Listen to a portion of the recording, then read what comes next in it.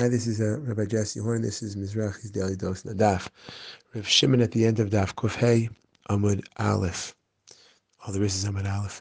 Distinguishes between an aniva, which is the lo asili dechi of chatas, and therefore the Rabbanan allow for it, versus a kshira, which is the asili dechi of chatas, and therefore the Rabbanan did not allow for it. So you can do an aniva, but you cannot do a kshira in the mikdash. Why not? Why can't you do a kshira? Because you're going to come to do a chi of chatas. So the simple, you're going to do a daraisa. So the simple explanation of why you can't do a kshira is because if we allow for you doing a kshira on a temporary level, you're going to end up doing a kshira on a permanent level and violate a daraisa, seemingly even in the mikdash. But if you look in the last Rashi, Rashi points out to asili dechi of chatas b'medina, it sounds like, according to Rashi, the concern is not that you'll do a kesher shel kaima, that you'll violate a daraisa in the mikdash, but rather you'll do it in Medina.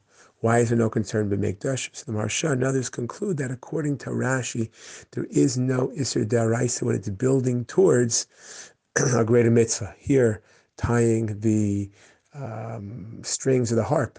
It could be the Torah waves not just Yisrei Darabanan in Shvus B'Mikdash, but according to Rav Shimon, even Yisrei Daraisa are waived because the mitzvahs of the Mikdash are so unbelievably important and central. We push aside where docha mitzvahs not just Darabanan, even Daraisa. Mazel Tov on finishing Maseches Eruvin.